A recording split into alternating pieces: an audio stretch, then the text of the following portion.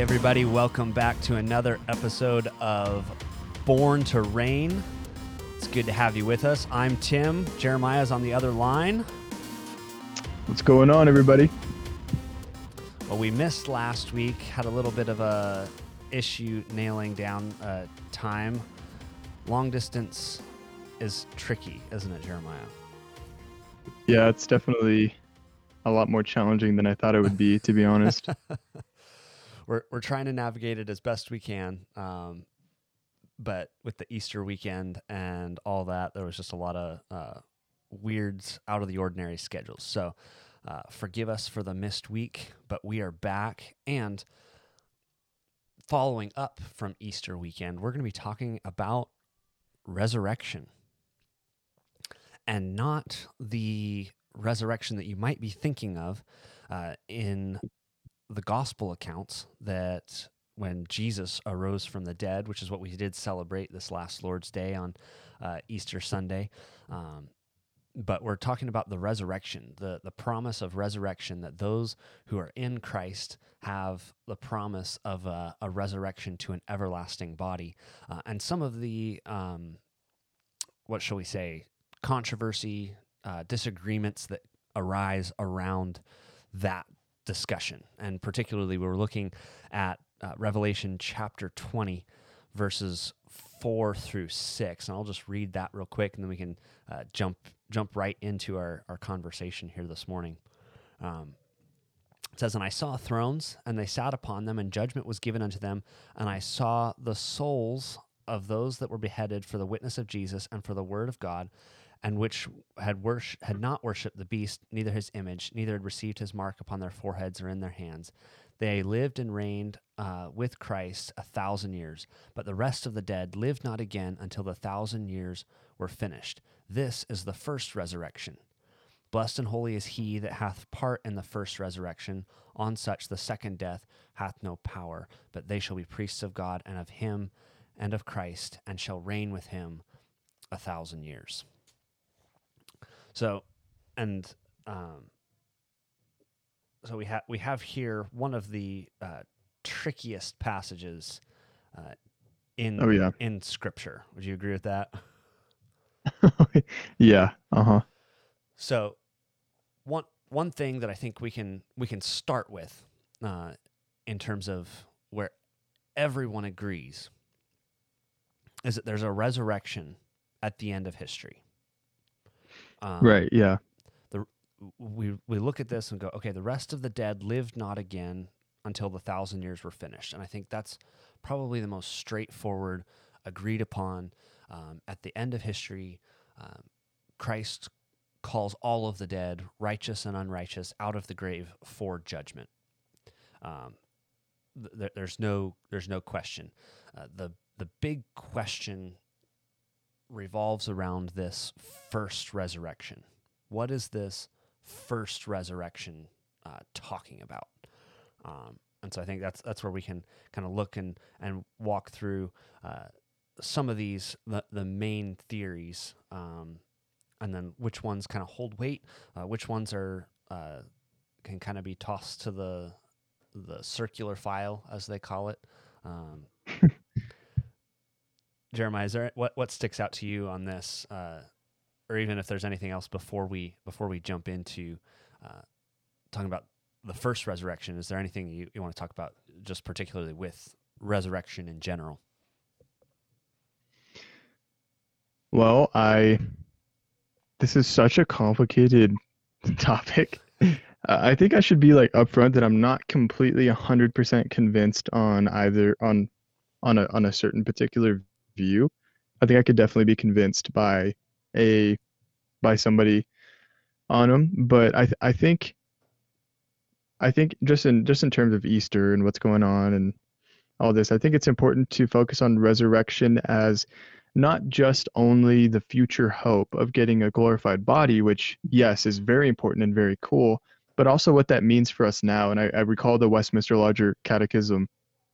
I forget which question, but it says somewhere that not only are our souls, our spiritual beings united to Christ, but our physical bodies are united to Christ, which is kind of trippy when you when you think you're like, whoa, seriously? Because we just live these Gnostic lives for so long. We hear something like that, and we're like, wow, our physical bodies are united to Christ, and that's important. Number one, because if you forget that, you get transgenderism, homosexuality, and all this crazy stuff that we have going on. Um, but also it it goes down to the very details of your life, such as um, what is it called when you get burned after you die? Uh, Cremated. Not incarceration, cremation. It goes down to Christians have never cremated themselves because of the belief that our physical bodies are united to Christ, and you should not be burning your bones up. You should be burying them, and in anticipation for the resurrection. And so it seeps into every part of life. So I also want so the reason I say that is because I think it's important to stress the spiritual and physical aspects of resurrection and how it seeps into every aspect of life. But Well, I think this with the aspect first of the resurrection, I think the aspect of the final resurrection, that has also seeped in, is that the fact that, um, passages like this aren't even talked about. They're kind of, oh, this is, Revelation is complicated, therefore let's not deal with it. Um, hmm and I don't think that that's necessarily a. Um, I don't think it's malicious in any sense. It's not like a, oh, this is hard. Let's really work to keep Revelation out of our life. But we want to make sure that we're not robbing the Christian of the whole counsel of God. And right. one of the things that happens is that I think in the state of theology that Ligonier does every year, um, I think one of the statistics that I saw in there, or I can't remember where I read it, but I think it was the state of theology, that they pointed out that very, very few Christians today recognize that one of the promises of life is that they will receive a resurrected body. the Mm, the Christianity of today has been so watered down that it's been boiled down to, when you die, you go to heaven and you're with God forever, and um, that's like our view of life after death, and yet so many people have missed um, that there's actually a resurrection of the body. Our creed, the Apostles' Creed, finishes with, "I believe in the resurrection of the body." Like, this is because Christ died and was resurrected. I'm united to Christ, like you're talking about. I'm united to Christ, and therefore my body will be resurrected. I have a hope in that, and that sheds light on all of your life. That sheds hope on the way you live your life, and that why can a Christian not fear death? Well, because uh, we know that we're not going to be there. The grave is a temporary resting place for the people of God. I have no reason to fear the grave, and so when it comes down to that, we shouldn't shy away from this topic of our resurrection. It's great to focus on Christ's resurrection and how amazing that is. Yes, absolutely. If Christ didn't resurrect from the dead, then we're dead in our trespasses and sins. We affirm that completely, but also don't miss that He resurrected as the first fruits, so that we could follow in His steps. That He was our first fruits, and that by being united with Him, we no longer fear death. Death no longer has victory. Death no longer has a sting. Um, we have a hope of a resurrection. So I think that's a helpful way of looking at that. Then when you come to a passage like this, it sheds light, and this is not a any way you look at it. This passage ceases to be a scary passage and becomes a comforting passage. hmm Right. Yeah. First of all, those Ligonier surveys are really depressing.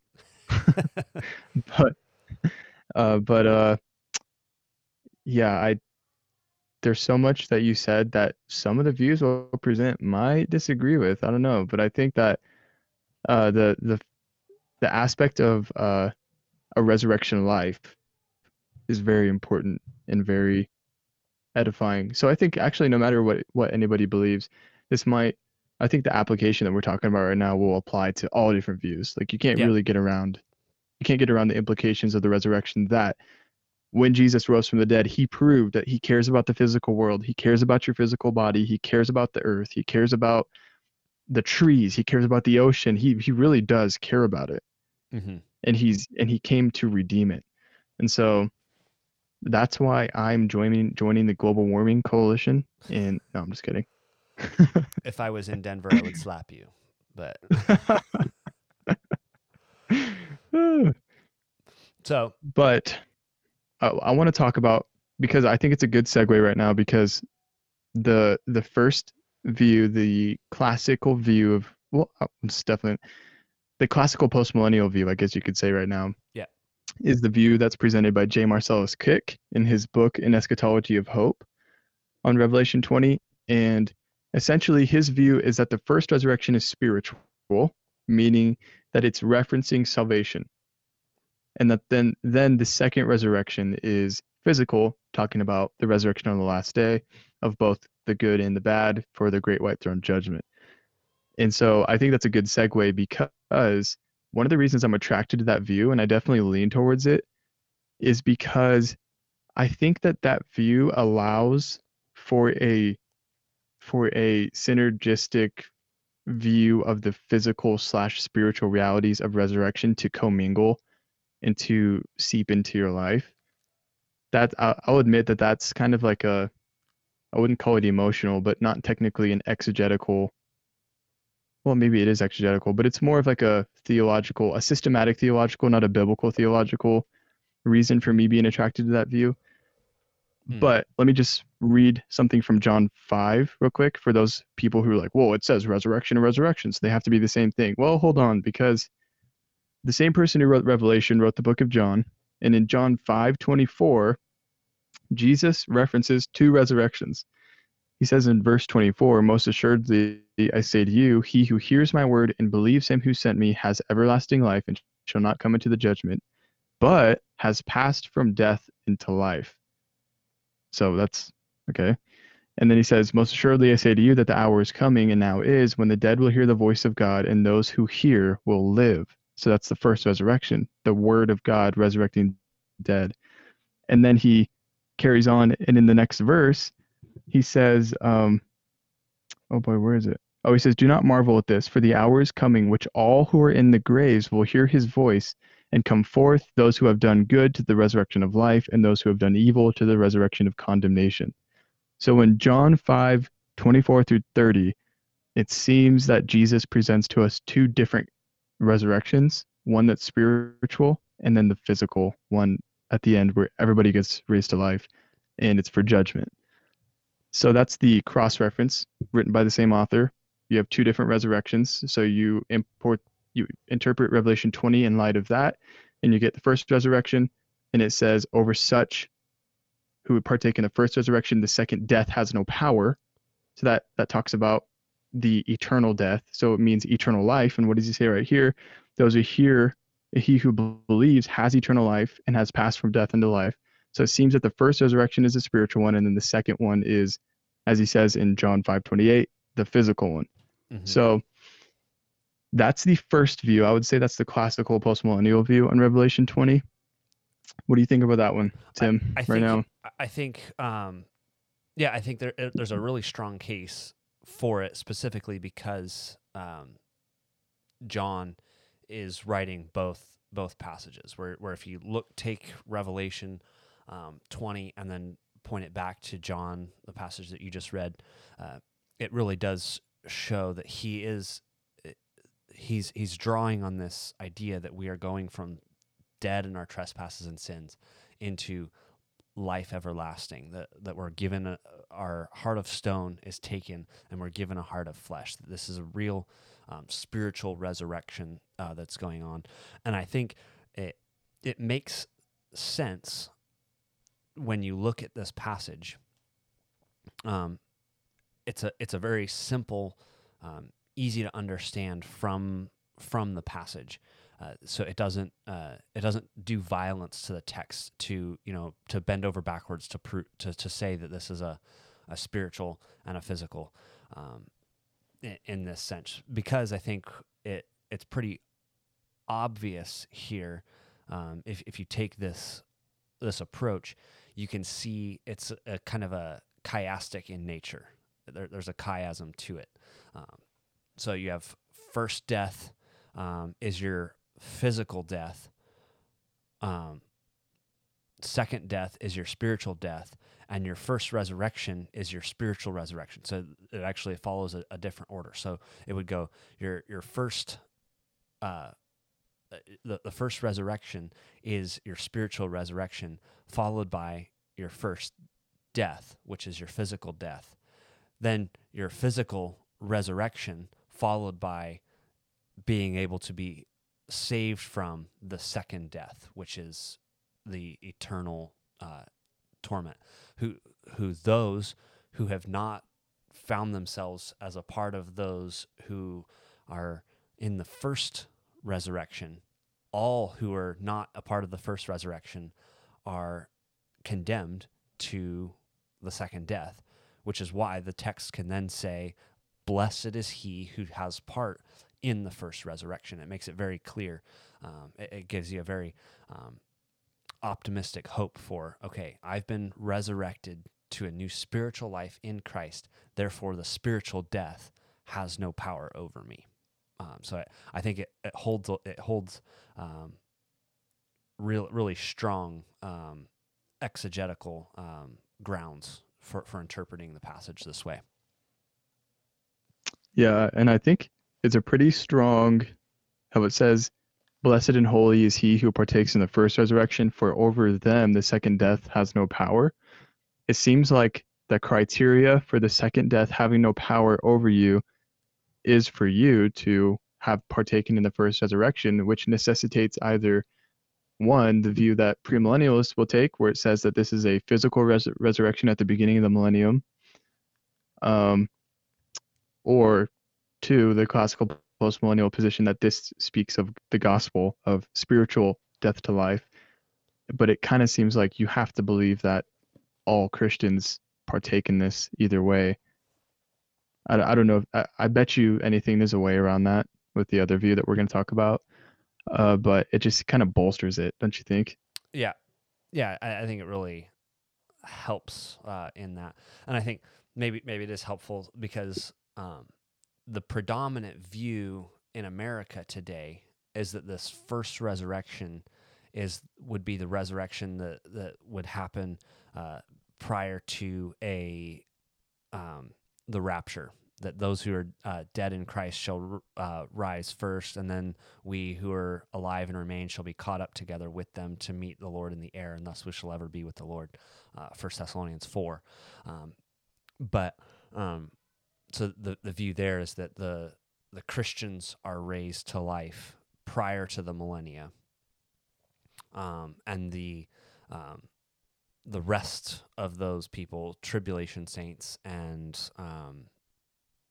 those who are saved during the millennium, would be raised to life at the end of the 1,000-year reign. So that predominant view takes all of it very strictly literally. Yet I think it also runs into some significant issues.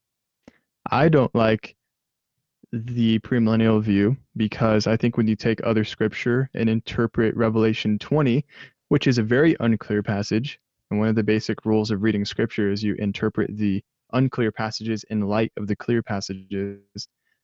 I think if you interpret Revelation 20 in light of the overwhelming testimony of the apostles that Jesus started reigning at the beginning of Jesus started reigning after he ascended into heaven and sat on David's throne, I believe it becomes very clear that Revelation 20, the beginning of the 1,000 years, started at Jesus' ascension.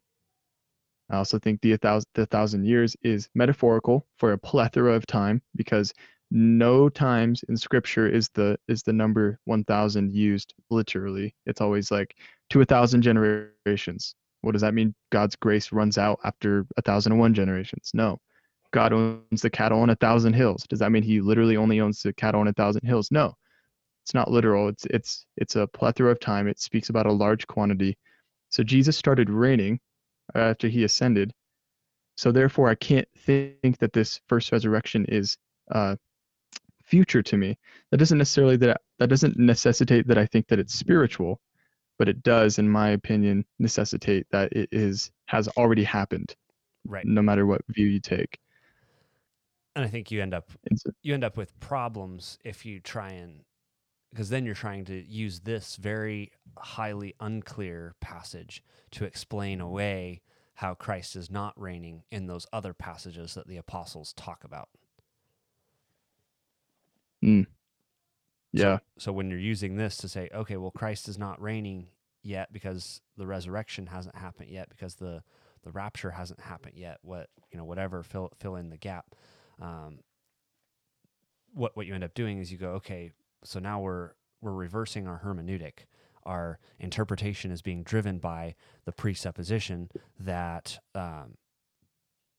this has to be a literal and this has to be future. You're automatically right. saying when you're pushing this into a framework of this has to be future, you're gonna make the rest of Scripture fit the future sense of it, and then I think you do end up doing violence to the text. Um, Mm, so there is a little bit of an issue with viewing the first resurrection as a future resurrection, because it does cause some hermeneutical issues to bleed into other passages. So harmonizing all of Scripture together uh, gets you into a little bit of a trouble. right. And I think the number one objection would be, well, it says that those who are resurrected are going to reign with him. And Tim, I don't see you in heaven reigning with him, so obviously this isn't real. We're supposed to reign with him actually physically on the earth. Well, I think again, if you interpret scripture in light of scripture, if you look at the book of Thessalonians, what does Paul say? He says we are seated with him in heavenly places. And he says that presently. He said that 2,000 years ago in present tense.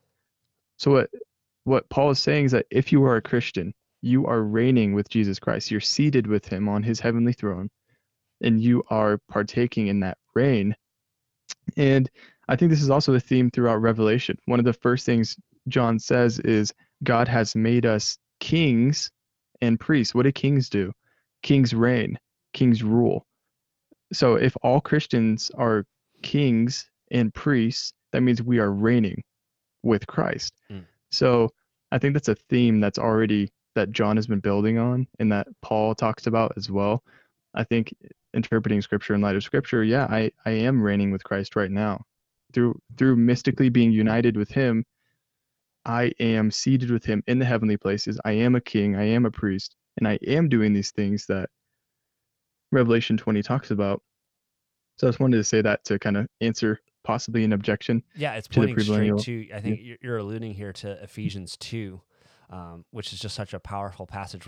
Which I think the whole thing that we're talking about is how do you interpret this passage in the light of the rest of the scriptures? You have here in Ephesians 2, it says, "But because of his great love for us, God, who is rich in mercy, made us alive with Christ." So it doesn't say resurrection, but it does use that same imagery of we were dead, we're being made alive. Ephesians leans heavily on that. The Apostle Paul leans heavily on that. He made us alive with Christ even when we were dead in transgressions. It is by grace you have been saved, and God raised us up with Christ and seated us with him in the heavenly realms in Christ Jesus, in order that in the coming ages he might show the incomparable riches of his grace expressed in his kindness to us in Christ Jesus. So you have this.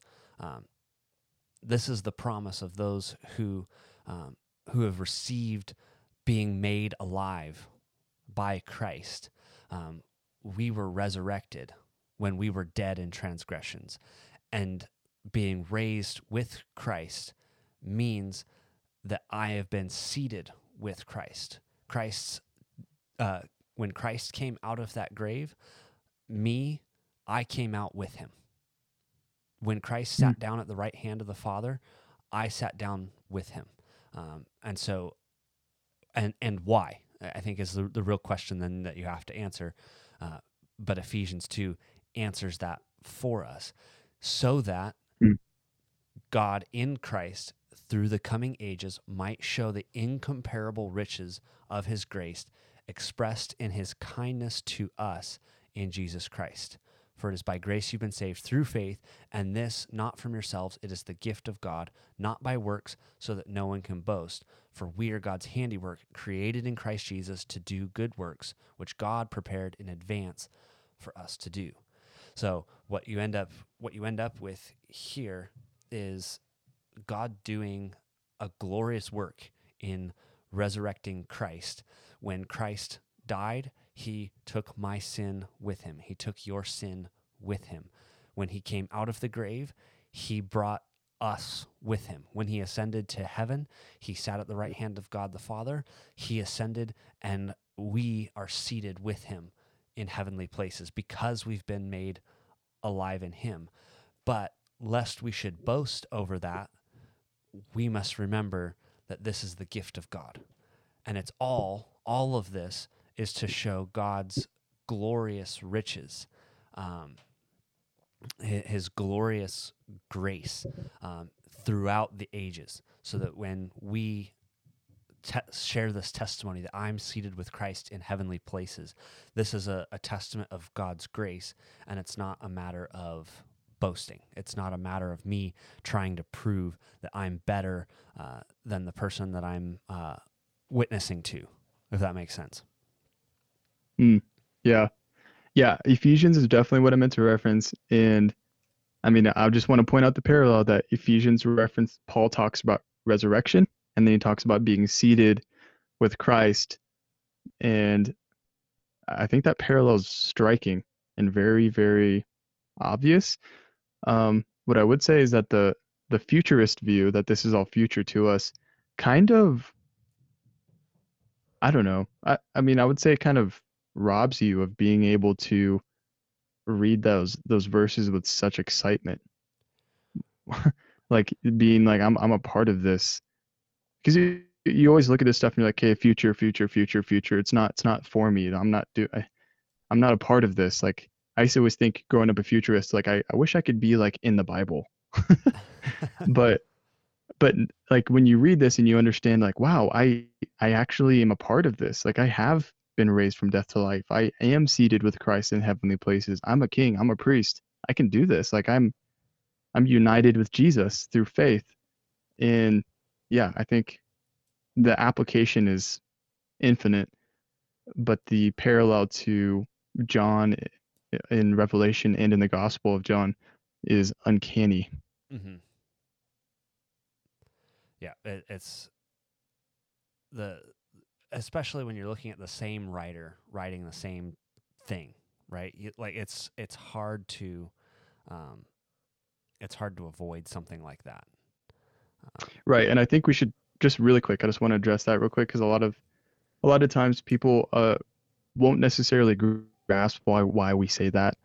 The reason why is because we believe that Scripture is God breathed, Theopneustos. It's inspired. The Holy Spirit doesn't make mistakes. Mm-hmm. And so when you find a parallel like that, especially when it was the Holy Spirit guided the hand of the same author, it should be seen as being on purpose because all Scripture is inspired and it was on purpose.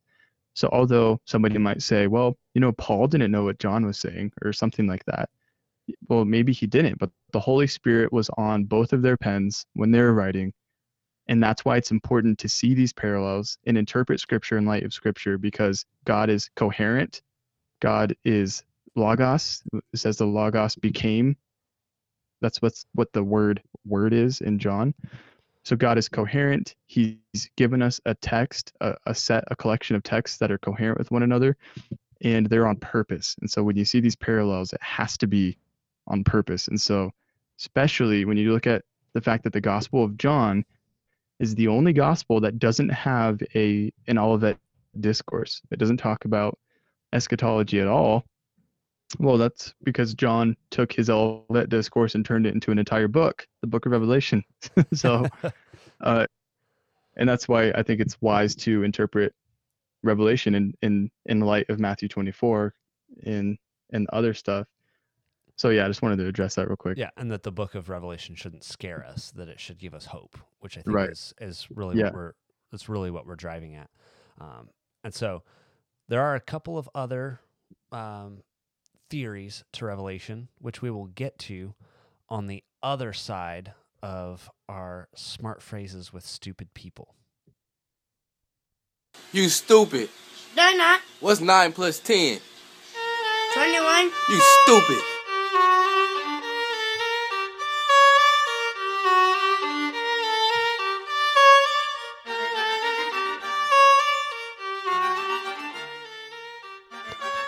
So our smart phrases for stupid people as we continue to work through the book of Proverbs. We're going to finish chapter 1 today. We're looking at Proverbs Finally. chapter 1. It only took us a few episodes. We're looking at Proverbs chapter 1, verses 26 through 33. It says, I also will laugh at your calamity. I will mock when your fear cometh. When your fear cometh as desolation, and your destruction cometh as a whirlwind, when distress and anguish cometh upon you, then shall they call upon me, but I will not answer. They shall seek me early, but they shall not find me. For they hated knowledge, and did not choose the fear of the Lord. They would none of my counsel. They despised all my reproof. Therefore shall they eat of the fruit of their own way, and be filled with their own devices.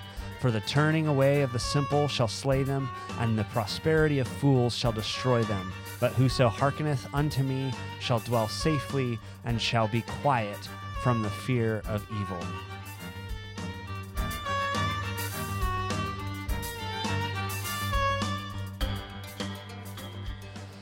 So we've got a lot going on here in this little passage. One of the things that I think is, well, first we got to jump back. The person talking here is wisdom. From our episode last week when we looked at the first half of this wisdom crying out to the simple in the streets, begging them to listen to her, to follow her counsel, and be wise. This is now on the flip side, where they fail to heed counsel, and they fall by the way. And it's really interesting. I heard somebody say a while back that said, good news comes gradually, bad news comes all at once. And so That's so true. I think that's what you're looking at when then you look at a passage like this, when it says, your fear cometh as desolation, and your destruction cometh as a whirlwind, when distress and anguish cometh upon you. Is like, okay, you can be stupid. You can be foolish. You can avoid wisdom for a long time. But there's going to come a point, and you may have thought that you got away with it, but there comes a point where you can't get away with it anymore. And then everything kind of falls apart all at once. And where wisdom and faithfulness takes a long time. It's one step after the other. It's faithfulness after faithfulness after faithfulness. It often looks like you're not making progress, but then destruction from foolishness comes very, very quickly, which I think is a mercy of God, actually, is the justice and destruction are meant to be swift and painful and difficult, so that we get back to the slow and steady painstaking faithfulness to be saved from it. And so I think that bears relation to parenting. Why do parents spank their children? A child can be faithful all the time, and then one bad meltdown leads to a spanking. It's like, wow.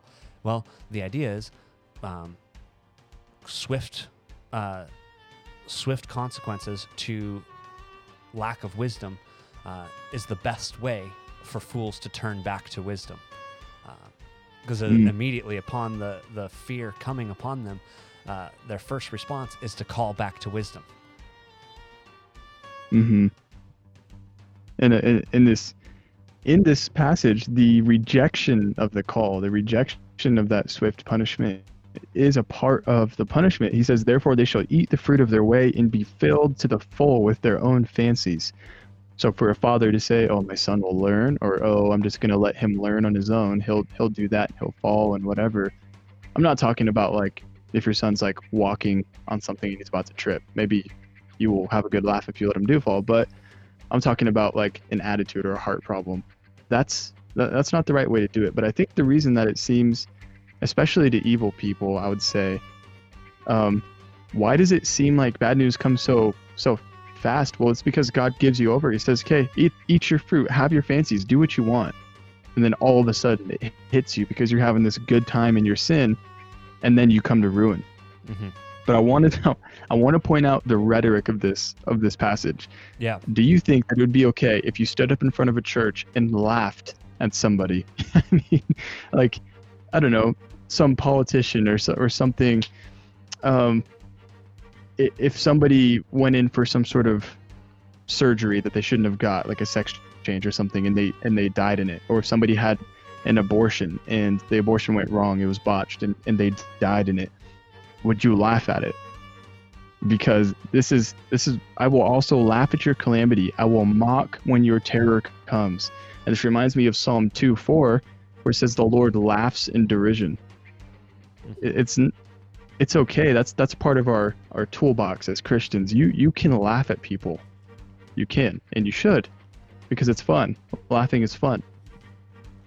And I think, I would temper that a little bit with, it's not this isn't necessarily making fun of them, because it's, there's still sin involved, and there's still calamity and wickedness. But the idea there is calling out foolishness for what it is, and when you're calling out foolishness and saying, "Don't do something stupid. Don't do something stupid. Don't be foolish. Don't be wise in your own eyes. Don't follow the path of sin." And then when that sin comes to fruition, this idea of mocking when the fear cometh is really it's saying "I told you so" in the absolute strongest sense. That's like you have no excuse for saying you didn't know, because remember the passage that we looked at last week was I'm calling out in the streets. Wisdom is there to be found. You shouldn't avoid her. She's there. When you ignore her at your own peril. And so her response when people fall into calamity is, "I told you so." And it is it's comedic. The Psalms also talk about the fool who brandishes his sword. I guess it is Proverbs. Brandishes his own sword and then falls in his own trap. And we'll get into those Proverbs as we go. But that idea of foolishness is, my nieces and nephews were watching the Apple Dumpling Gang, an old movie the other day, and the quote unquote comedic relief bad guys are out there are trying to steal the gold from the kids, Tim Conway and Don Knotts, and they're just a comedy of errors. They can't get anything right. They're trying to steal. They're trying to do.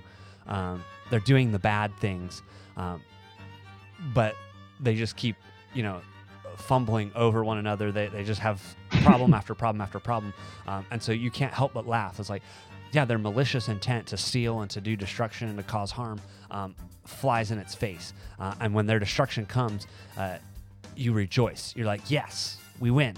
This is great. And it's funny. We win. It's funny when the bad guys are brought to ruin.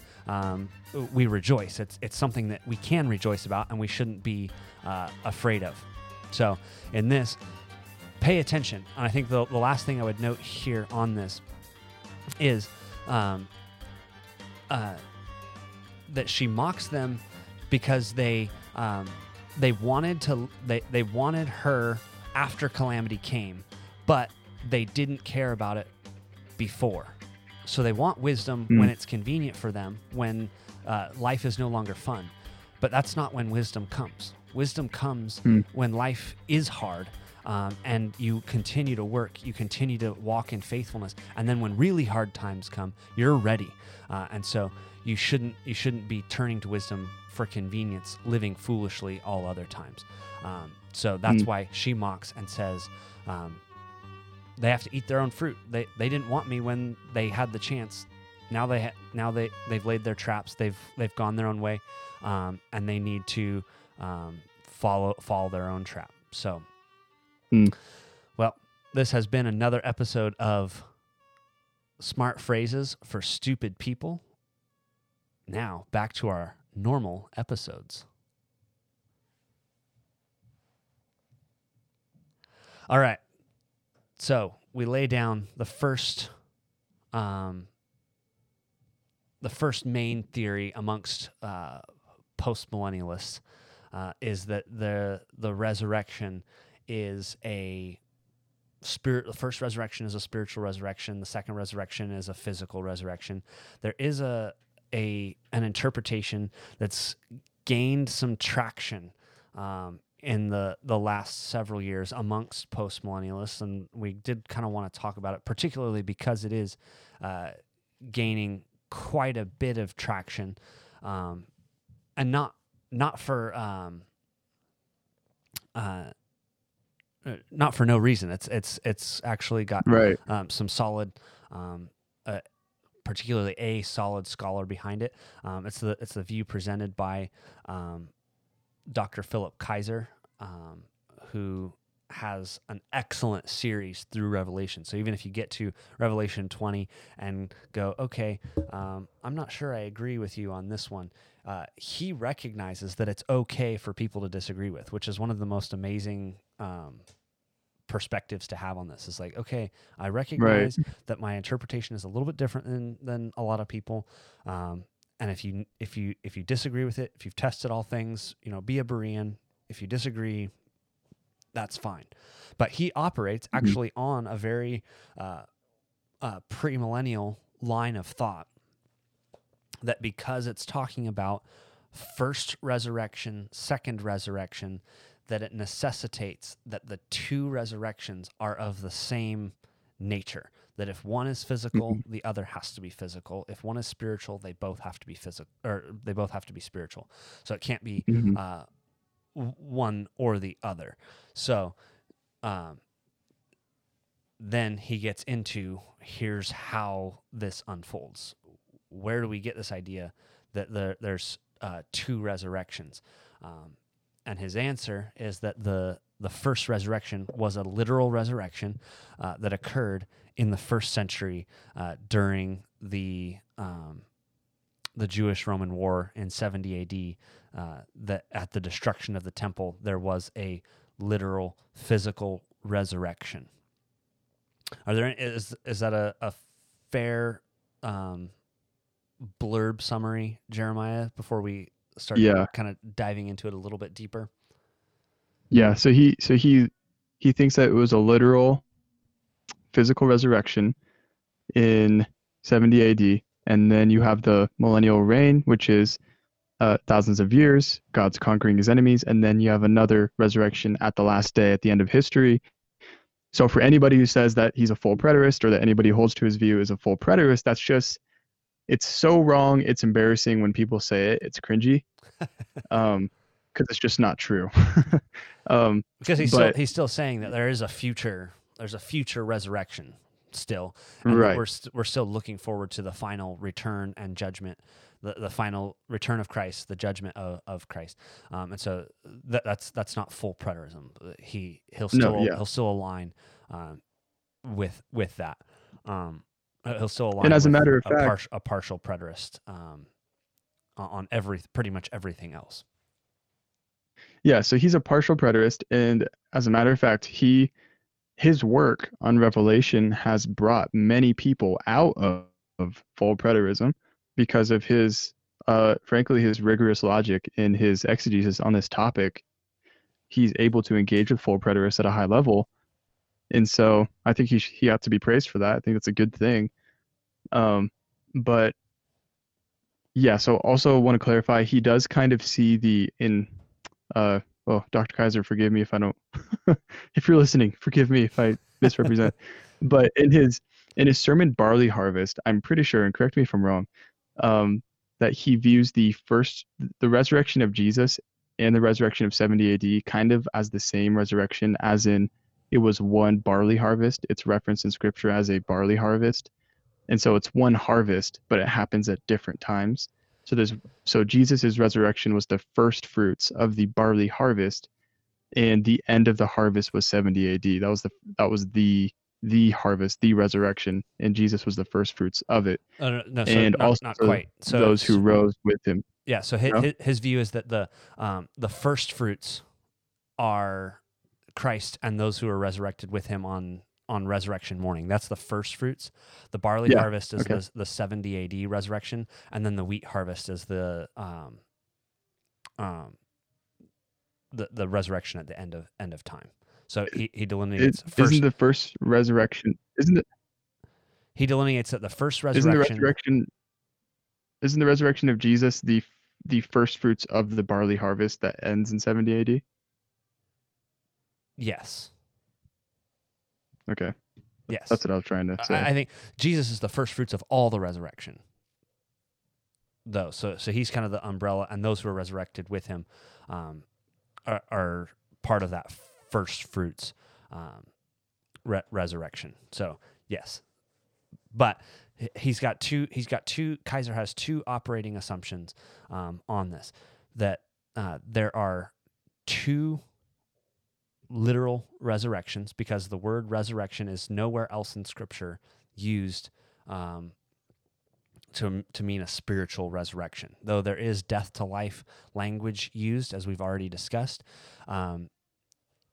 There is the death to life issue is never used using this terminology of an actual resurrection. So he views these as having to be two specific things, and also his view that those who are resurrected in the first resurrection are seated with Christ because the thrones are prepared for them, and then they sit with Christ for 1,000 years, and that those who are resurrected in the first resurrection must reign with Christ for the entire duration of the 1,000 years. And so where there could be some disagreement with the spiritual resurrection view that we've already presented, his view is that this solves that problem, as well as any problem with it being a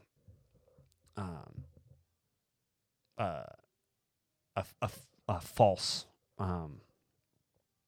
a false dichotomy of there being two different kinds of resurrection. That he says they're the same kind, but also we're dealing with the whole resurrection. So he actually solves two problems that the typical classical postmillennial view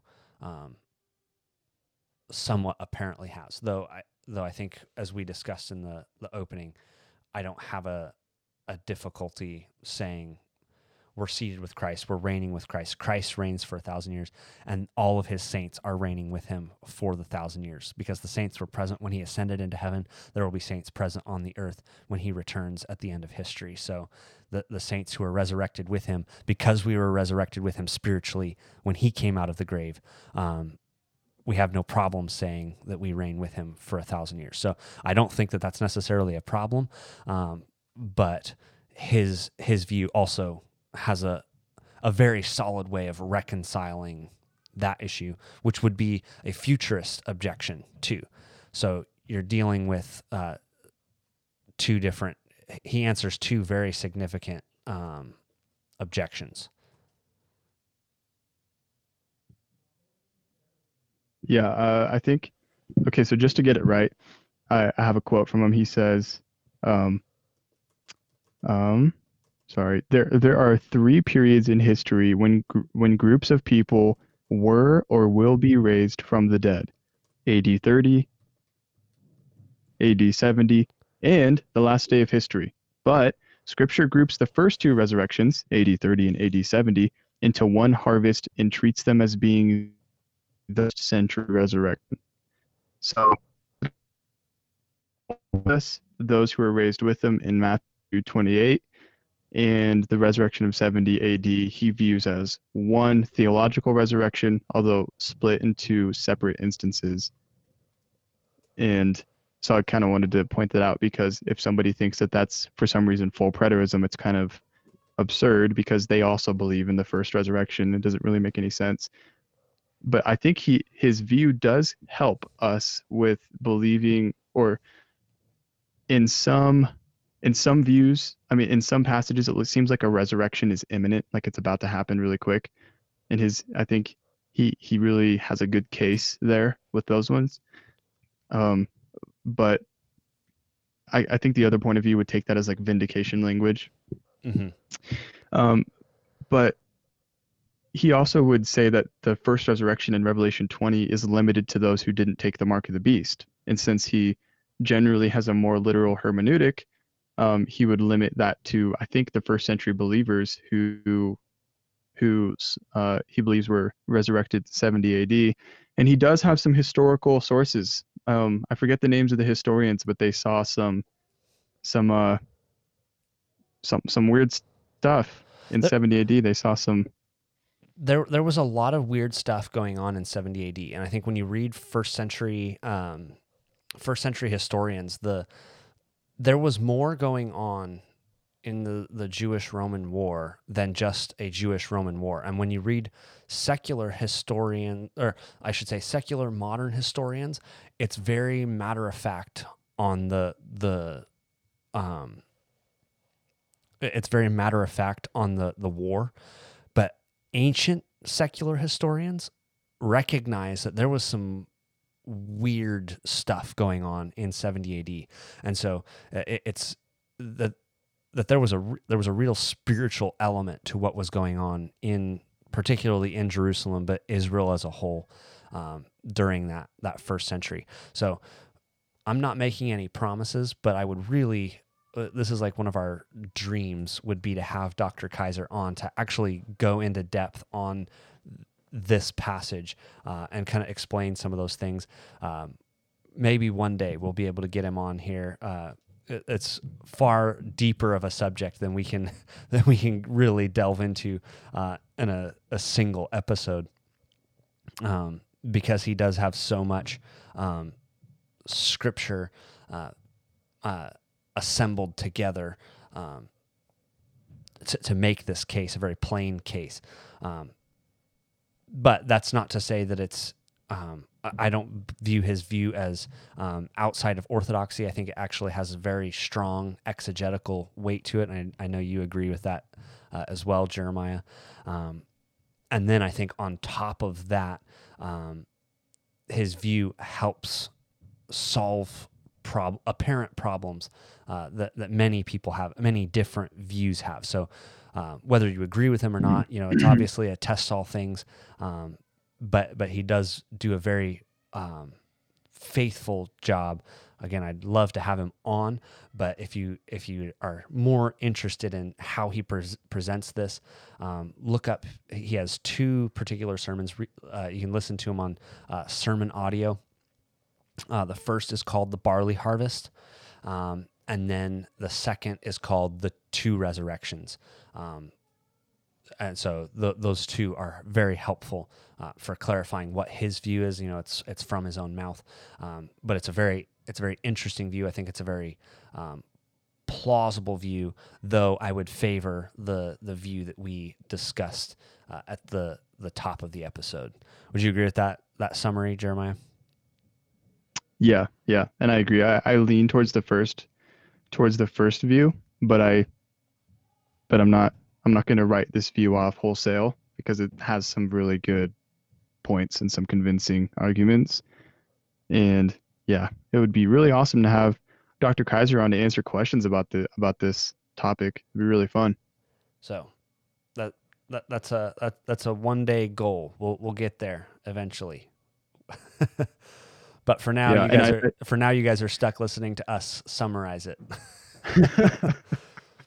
Yeah, I would recommend reading it on Biblical Blueprints, bbcommentary.com, or it's kaisercommentary.com. Yeah, kaisercommentary.com. You can read the sermon instead of, because you can listen to it and that's cool, but it's you might want to read it so you can actually understand and digest it.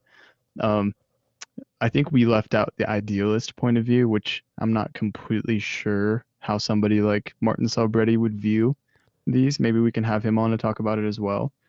But yeah, can't really flesh out this entire topic without spending hours on it. Right. Which we're happy to do, but it's not a one episode thing, and we're coming right up against the hour mark of this podcast, and so we will definitely circle back around. But this is kind of our post Easter celebration, talking about resurrection. It's one of our favorite things to look at as in terms of life as a Christian, is that we have a hope beyond this world, beyond this life, that we are resurrected. We're resurrected spiritually. We know that, but we have a promise of a physical resurrection at the end of history too. Why?